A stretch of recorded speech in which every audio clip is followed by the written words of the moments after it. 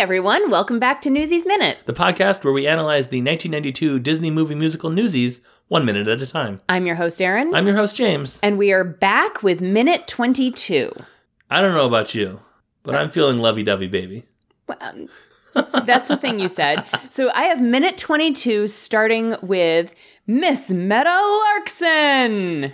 Mm-hmm. That would be the announcer guy. Right. As opposed to the previous minute where it was Jack saying it a little less excitedly. Right. And I have it going through Jack climbing onto the shoe shine thing and saying, "Come on, Les, you wanna." Yeah. He will finish that sentence tomorrow. Indeed he will. So this contains the song Lovey-Dovey Baby, which as a child, growing up, listening to this, watching this movie, felt like forever. Yes! It's like 40 seconds. Yeah, it's not even the entire minute. Yeah, I thought we were going to be talking about this for the rest of the week, and... Same. It was over before, like, I was like, wait, that's it? I think part of the reason in my head it's longer is because on the soundtrack it's longer. Right.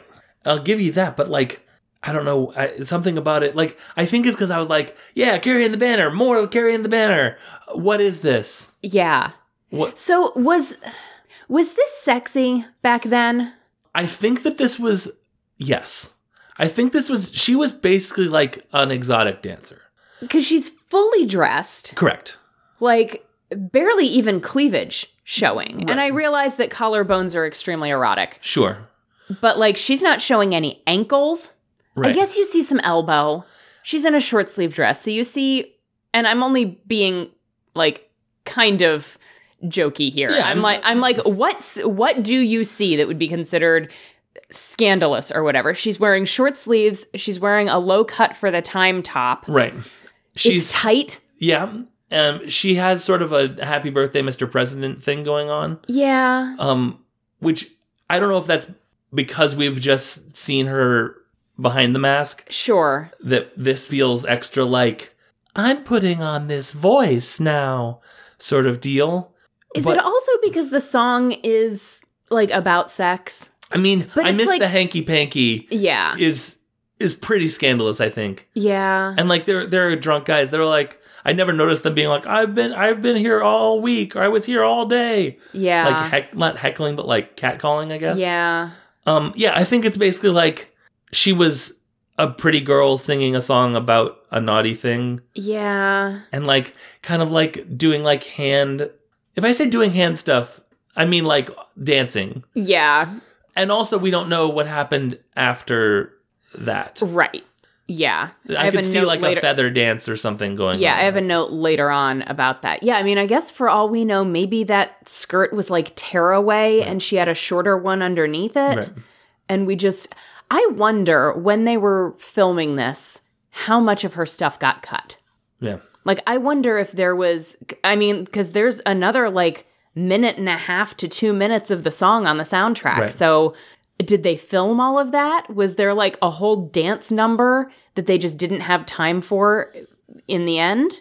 Because they wanted that PG rating, and so they couldn't have the striptease in the middle. They couldn't have her showing those ankles. Right. Yeah, I don't know. Yeah, I mean, like... I hate this song so much. And it's really unfair to Ann-Margret because she's got a lovely voice. Yeah. She doesn't do the Swedish meadowlark thing. No. During this, like, even a little bit. No. But I also don't know if her welcome gentleman that she did in the previous minute was... I mean, it was clearly her putting on a fake accent. Right. Was it just like, I've been introduced as the Swedish meadowlark, let me play this game for a minute? Or is that typically what she does on stage? I would imagine that the banter that she has in between songs is more Swedish fake accent than her singing thing. Interesting. Yeah, that would be my guess. Yeah. We don't get to see that, though. We don't. But what we do get to see is a great bit. I love David while this song is going on. Yeah? Following her, like, literally, like, oh, she's upstage. Oh, well, I have to go several curtains in on the side stage to see, oh, she's back. Okay. And, like, he's following her like a puppy with a ball. Like, it was, I really appreciate it. And Jack's sort of just, like, hanging on a rope or whatever, but, like... Yeah. And Les has a bunch of candy. And is sitting next to the most horrifying puppet ever? Terrifying ventriloquist dummy, yes. Yeah. That was that thing. I don't know if I've ever noticed that before. Yeah. But, like, I'm sure I noticed it, but I don't think I noticed exactly how scary it was. Yeah. It's really creepy. Stephen King could do wonders with all of the stuff in this scene at the very least, if not this whole area. Like this whole topic. Stephen King's Newsies would be very interesting. I would read the shit out of that. Yeah, absolutely. Absolutely. It'd be gruesome though. Kind of sad it doesn't exist. Yeah. Let's write a letter. I mean extremely sad it doesn't. Dear Mr. King. Please do this. Please do Newsies. Love Aaron and James. Oh, well, Aaron and James said it, so... I guess that's all I have for this song. Yeah, I've got a note about, I don't know what you call it. You know in, like, PowerPoint when it, like... It wiped. Yeah, the wipe. The wipe. Yeah, so there's... It has always made me crazy that it is slightly delayed. Mm-hmm. So she takes her feather and she does the sweep. Yeah. And that wipe of the screen is, like, a quarter inch behind the... And I'm like, just start it. Just... Yeah. And it's the only time there's like a weird wipe in the movie to my recollection. Yeah. So it's like it's wrong. And it's the only time it does it. Yeah. So I understand why they put it in, but they shouldn't have because they couldn't do it right. Right. I don't like when scenes happen like that, when wipes happen like that. Same. Star Wars does that a lot, weirdly. And I don't like it. It feels very PowerPointy. Was it new technology back when Star Wars? I think maybe. And so they were like, look at this cool thing we can do. Yeah. And in this one, it's almost like they were like, oh, well, Anne Margaret's doing her sweep with a feather. So what if we do a wipe there? Yeah, it feels cute. It feels like they were being cute. Yeah. Because I think clearly they wanted to cut a song portion. Yeah. So they're like, oh, but what if we have where she sweeps it across the camera? What if that's a wipe to the next scene? Yeah. Oh, I love that. That's awesome. Yeah. They could have just done a fade. Yeah. That actually would have been less cute. Yeah. And better.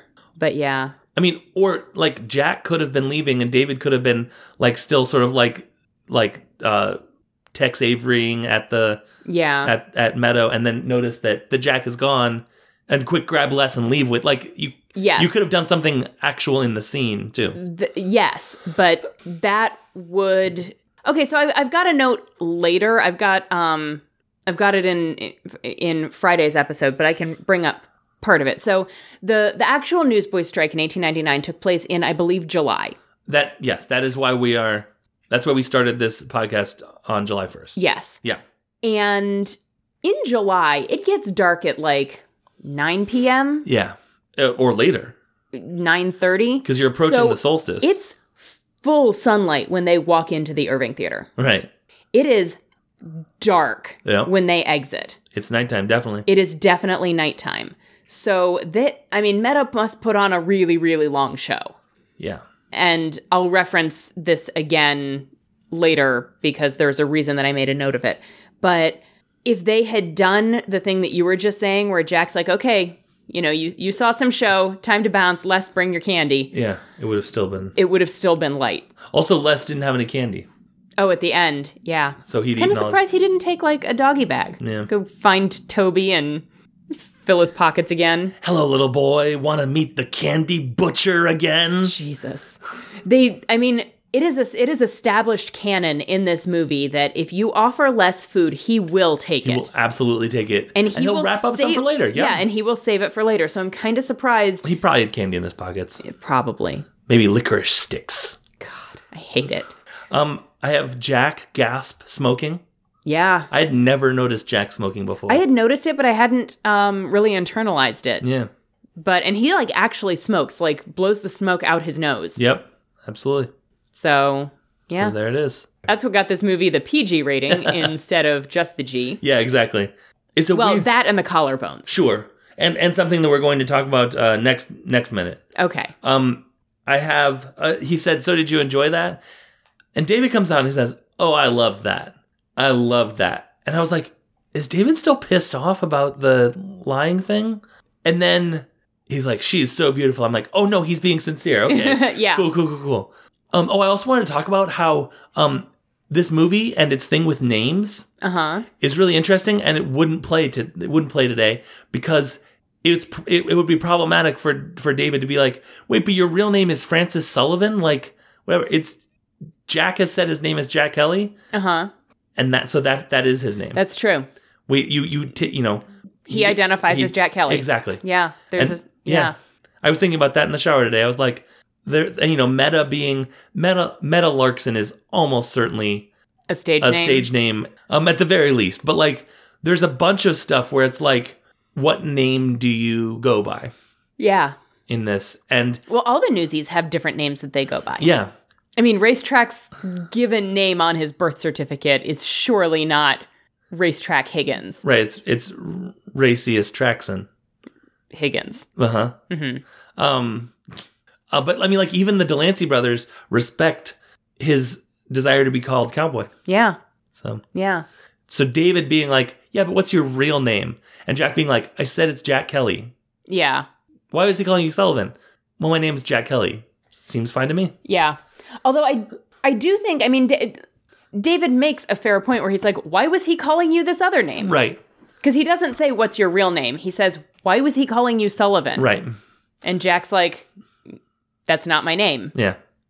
And, I mean, David's point isn't, but it sounds like that's your name. His point is, then why was he calling you that? I don't understand. I don't understand anything about your whole everything. And I feel like David is justified a little bit in his mistrust of Jack because Jack they literally just met and he's a kind of smarmy. Yeah, exactly. I love him, but he's kind of smarmy. And the last note I have is that she's a friend of his father's. That Meta is a friend of his father's. Yeah. I guess, friend of his father's could be interpreted in any number of ways. Do you think that she actually, do you think that she has any connection to his father at all? Or is that just what he tells people when they ask why he has any relationship at all with this sexy older lady? In the late 1880s, how men would take their pre-adolescent boys to strip clubs? Uh-huh. That. I've always just assumed that that was just a cover story that he made up. Because do we find out an official story of his parents actually died? I don't remember. Yeah. But the backstory we get tomorrow is certainly a story. Yes. So indeed. I don't think that Meta necessarily has any connection to his dad. I think that interesting. I think that at some point he stumbled into the theater looking for refuge. Much like today. Yeah. And she took pity on him. Yeah. And maybe some other things. Right. Or something. Right. Yeah. His pants sex. Off. Right. Yeah. But that's all I have for this minute. Tomorrow's going to be a doozy. It sure is.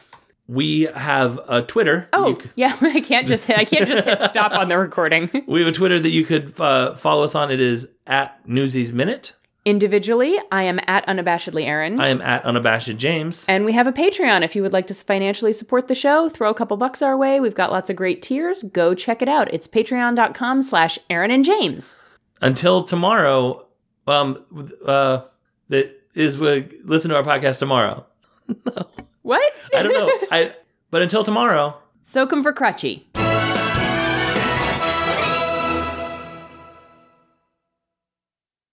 The Scavengers Network. Creator-driven. Community-focused. Treasured content.